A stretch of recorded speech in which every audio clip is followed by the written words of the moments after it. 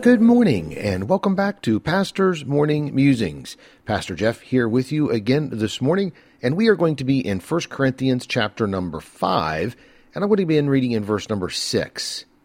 Your glorying is not good. Know ye not that a little leaven leaveneth the whole lump?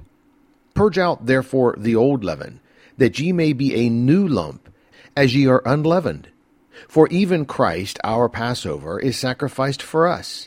Therefore let us keep the feast, not with old leaven, neither with the leaven of malice and wickedness, but with the unleavened bread of sincerity and truth.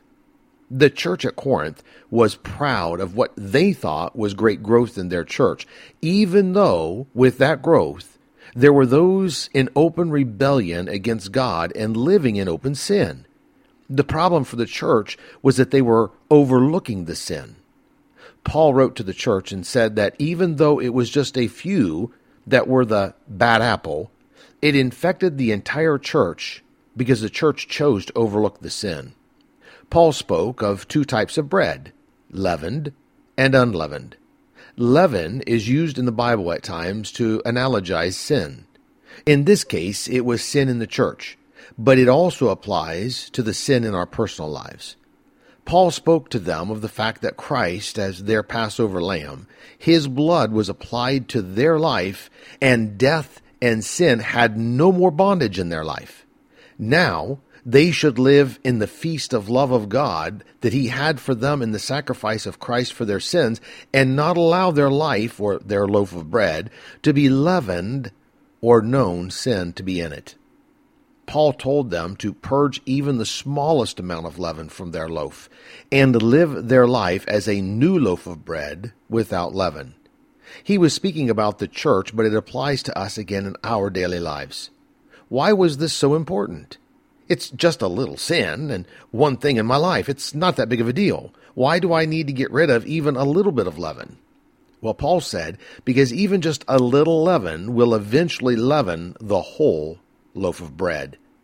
So many Christians' lives are not even close to the place of peace God wants them to be, because they've allowed a little leaven to stay in the lump of their life and has grown to take over their life.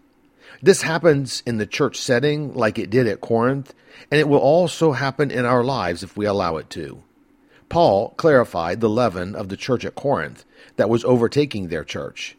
It was malice and wickedness. And the characteristic, he said, of the church, what it should be, of unleavened loaf, should be sincerity and truth. We need to be aware in our lives when we know we are living in sin, even if we think it's the smallest and most unimportant sin, and we should not allow it to grow like a little leaven will in a loaf of bread.